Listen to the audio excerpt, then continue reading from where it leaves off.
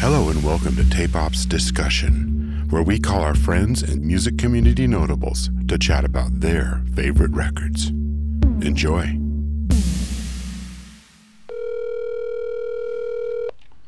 Hey. Hey, How how's it you going? doing? Excellent. I'm just doing Excellent. okay. All right.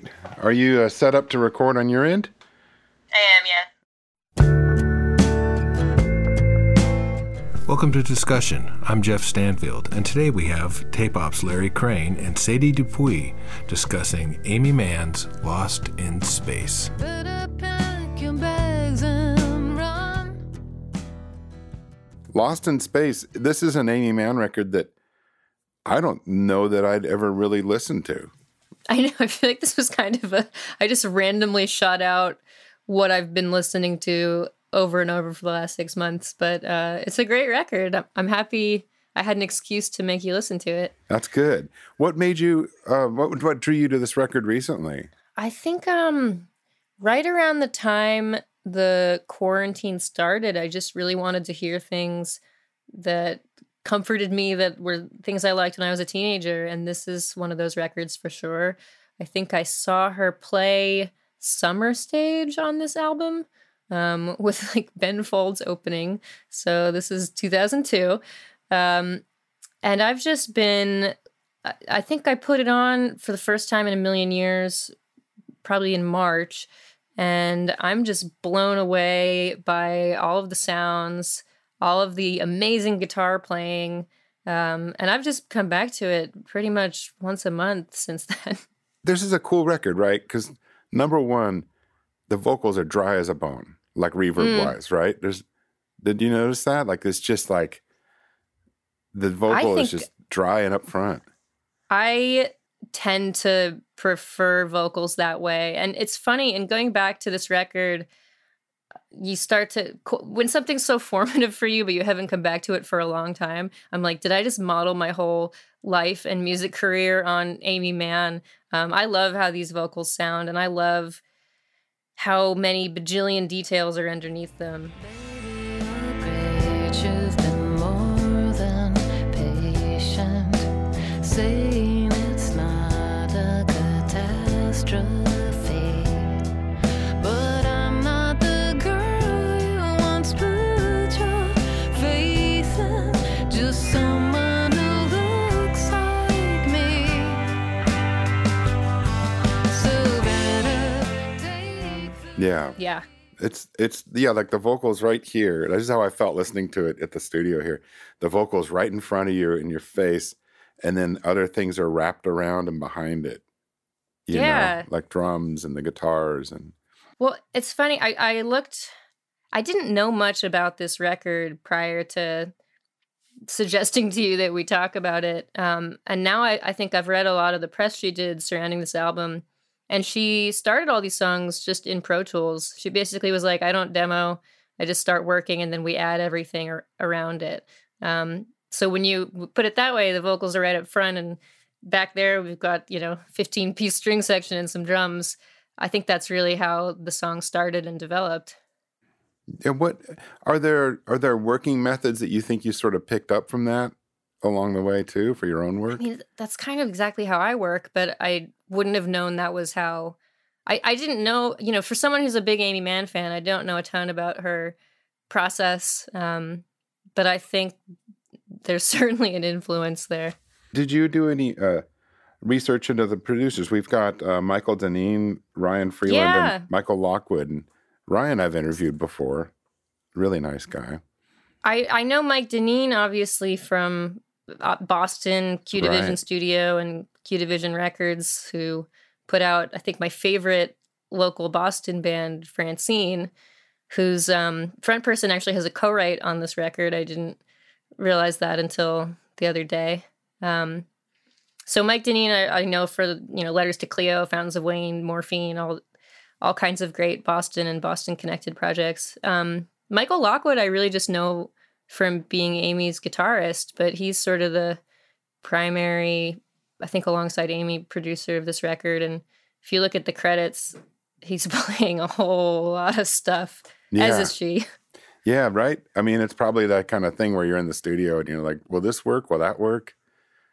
trying different instruments in different places. So again, when I say I didn't know much about how this got made, but there's some kind of subtle unknown influence. Apparently they did this while she was on tour between tour dates over 1.5 years, which is exactly how I did my last record. Oh my God. Yeah. And she just, if there was studio time, she'd do a couple songs at a time, and then eventually there was enough for a record. So I think that's probably why they were able to access. There's so many, if you look at the credits, there's like a really funny amount of guitars and synths and random people filling in for one song. Jason Faulkner plays bass on one song. Right. So it's I guess an on the road kind of record. Man, like just stopping off. That's what you were doing. We're talking about with Haunted Painting, right? You were dropping off, and after a show, you'd go and work for a bit somewhere in different places. Yep. I'd be like, festivals flying us somewhere. Let me just stay a few days. And seemingly they did something kind of similar for this. Right. I mean, what was the previous studio record to that? Wasn't that kind of the breakthrough record for her as well? So the first record that she self-released was Bachelor Number 2. And it was one that she had done for, I think, Interscope, and had to buy back her tapes because they were insisting she do some kind of radio-friendly nonsense. Yeah. So she bought back her tapes and self-released it, and it sold much better than anything she'd done from Till Tuesday till, the year 2000. And this is the first record that she wrote and recorded knowing she'd be self-releasing it on Super Ego, which was the label she did Bachelor Number 2 with. Right. Man, that's kind of an interesting... I didn't realize that she had to buy her record back before this.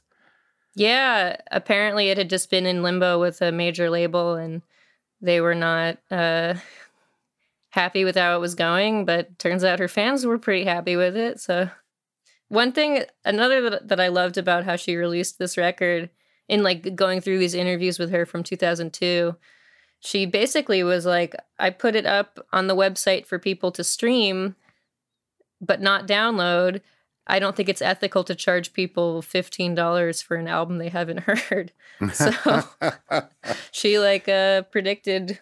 That's pretty interesting. Spotify in a more artist-friendly way. Right.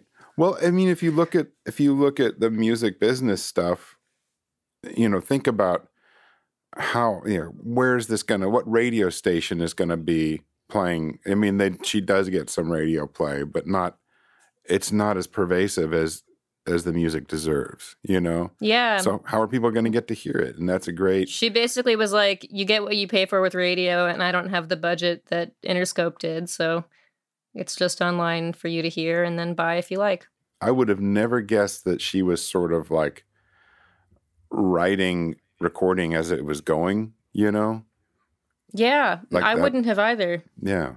Man, that is interesting. Did you find anything out about how that process worked as far as so you do a vocal and maybe a click track or a guitar or something, and then you kind of come back and have to add in drums and things? I guess so. I didn't find too much about the recording beyond that. And knowing that, obviously Michael Lockwood went everywhere with her on it. I imagine she probably didn't keep the, scratch vocals she did at home and just builds on top of them and replaces it, because these vocals sound so clear and good, as you noted. Mm-hmm. Yeah, right at the start. Something that there's a really funny Christgau review of this album. This album wasn't very well reviewed, it seems like, which is strange to me because I think it's great. And I think a lot of the critique of it is kind of why I like it. She basically said that because she'd been so used to major labels saying up-tempo song here to break things up, that she really wanted to group things by tone and theme and even BPM. So it is kind of, I put this record on to go on a really long run to when I revisited it. It's good for that because it kind of keeps a pace. But Christgau didn't like that about it. And he basically said something to the extent of that she's put all of her money into studio musicians, and it takes talent to make that more boring than a solo acoustic record. Which is not how I feel about it, but I do love a good takedown of a record, I think, is fantastic. I mean, if someone really has been listening and wants to invest in tearing it apart and go for it, I mean, when you know the feeling when we finish working on an album, there's always uncertainty. You know, whether it's deserves an audience or whether people are going to respond to it, or if could it have been better? Could we work harder? What would be some final thoughts for you? Like if you were trying to convince somebody to listen to this and what, you know, what they would gain from it and what you've gained from it. The big thing for me on this, I just love the guitar sounds, and that's really, I think a lot of that is Michael Lockwood. One of the things I did read about the recording of it is he has apparently a pretty tremendous collection of old guitar pedals. So a lot of the cool spacey sound effects that are sort of woven throughout the record are him just leaving his pedals on and seeing what noises they spat out. There's this really cool atmospheric stuff that's going on.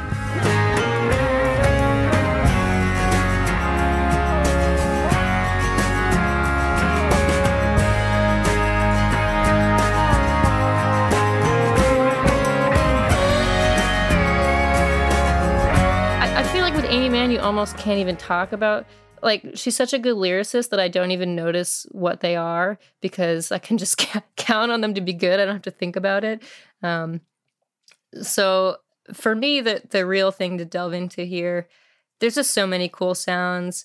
She's playing like 20 instruments. Michael Lockwood's playing 20 instruments.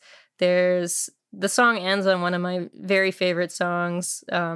It's not...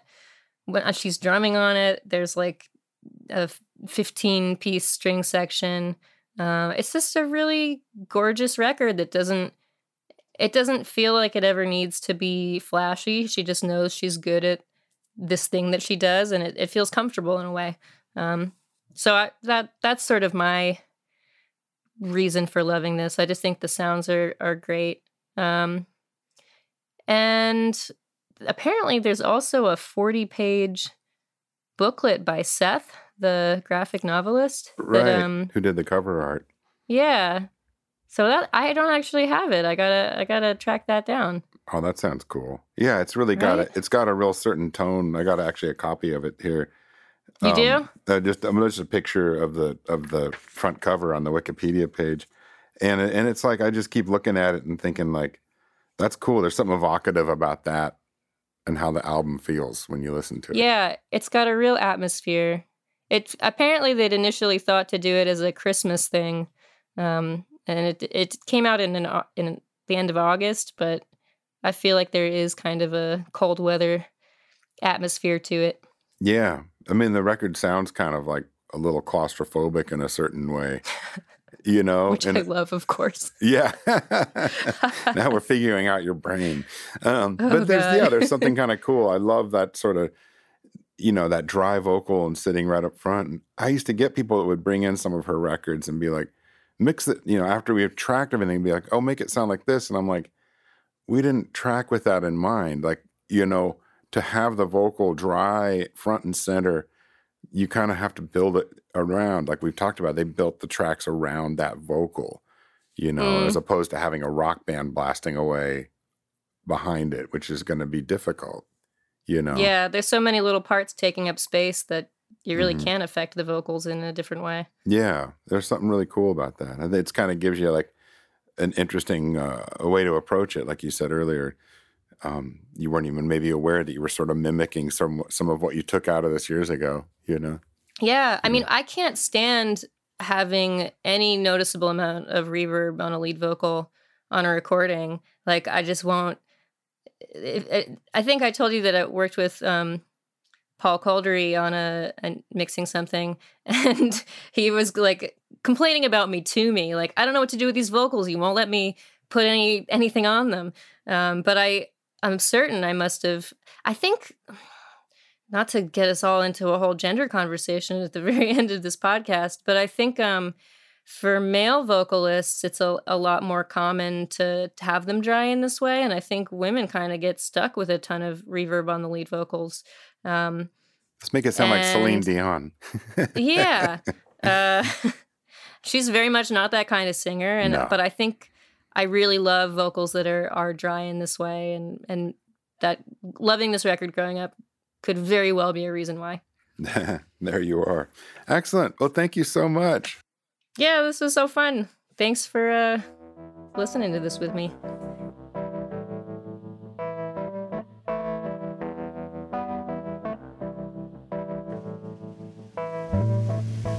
Lost in space, above or drifting to a place. Thanks for listening. Discussion is created by Tape Op, the creative music recording magazine. Free subscriptions are available at tapeop.com, along with our regular podcast and online content.